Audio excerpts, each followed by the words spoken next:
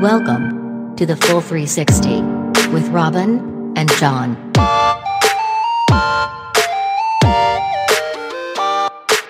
John, there's a company called Bicycle Playing Cards. If you've ever handled a deck of cards, odds are pretty good. They're bicycle playing cards. They've been around for years. I think that used to be called the American Playing Card Company or something. But they have bicycles on the back, do they? They do, yeah. Are they blue? They come in blue and red. Yes. They're like the standard card. Yeah. So in the Second World War, they were asked by the British and American spy agencies to come up with a way to hide a map inside a deck of cards so that they could hand these cards out, the Red Cross could hand these cards out to prisoners in camps. And when they dropped the cards into a pot of water, the card would dissolve and they would be left with a map that would instruct them how to escape the camp. Wow, how cool is that? Right? Isn't that wild? Yes. What I liked about this fact was that it to me, I mean, it's a magic trick, right? Like you're literally dropping cards in water, they dissolve, and a map. But because bicycle cards are used as the standard card in most magic tricks, it almost alluded to this time where that would become the norm for any magician who's ever handled a deck of cards. And I like the idea of things that are hiding in plain sight. You know, because there's so much in our world that's it's right there, it's right in front of you. And like in magic, it's quite often the simplest answer is that's what's going on, right? But we trick ourselves into looking for the more complex answer when really it's right there in front of us the whole time. That is so fascinating. I know exactly what you mean about the magic tricks because, you know, everybody straight away is like, how do you do it? Like, what's the trick? Right. And what's so amazing when you often find out is that it's this, like you say, a super simple thing, but without that one tiny piece of information, you just can't, you just can't make sense of it. No, it's like our mind races, like right? Yeah. It's like we want to attach this complex answer to something.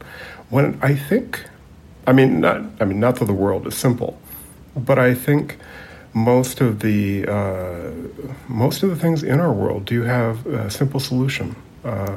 You know what I would add to that sometimes it's just the way that we're thinking about something. And we're thinking about it, like often we overthink something. Right. But then also we get kind of like we can get rigid in approaching something a certain way. Yes. And then it takes that lateral shift. Yes. And it's just sometimes just going, imagine if there was a mirror. Yes. At an angle right there. Yeah.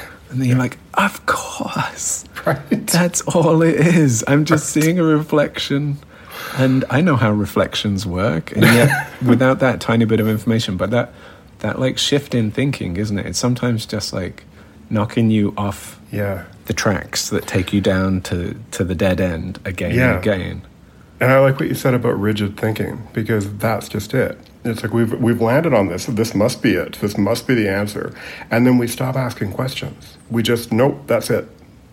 And then we go silent. They're like, no, you can't. You always have to ask more questions. You always have to look for other avenues. Because if you do that, you are going to hit that wall, right? There's no... And boy, is that ever a frustrating wall. It is. It is. You just keep moving. I love that. Keep asking questions. Keep trying different things. Throwing different things at the wall. You know, it reminds me of those, the koans, the Zen koans. They're like little... I don't know those. Oh, they're little teachings hidden in a kind of riddle. Okay. And what they are... So, one of them is, if a tree falls in the forest with no one around, does it make a sound? So that's a koan. Yeah. Or what is the sound of one hand clapping? I love it. Yeah. And what's so cool is, if you think about those with our normal kind of consciousness or our normal way of approaching something, there is no answer.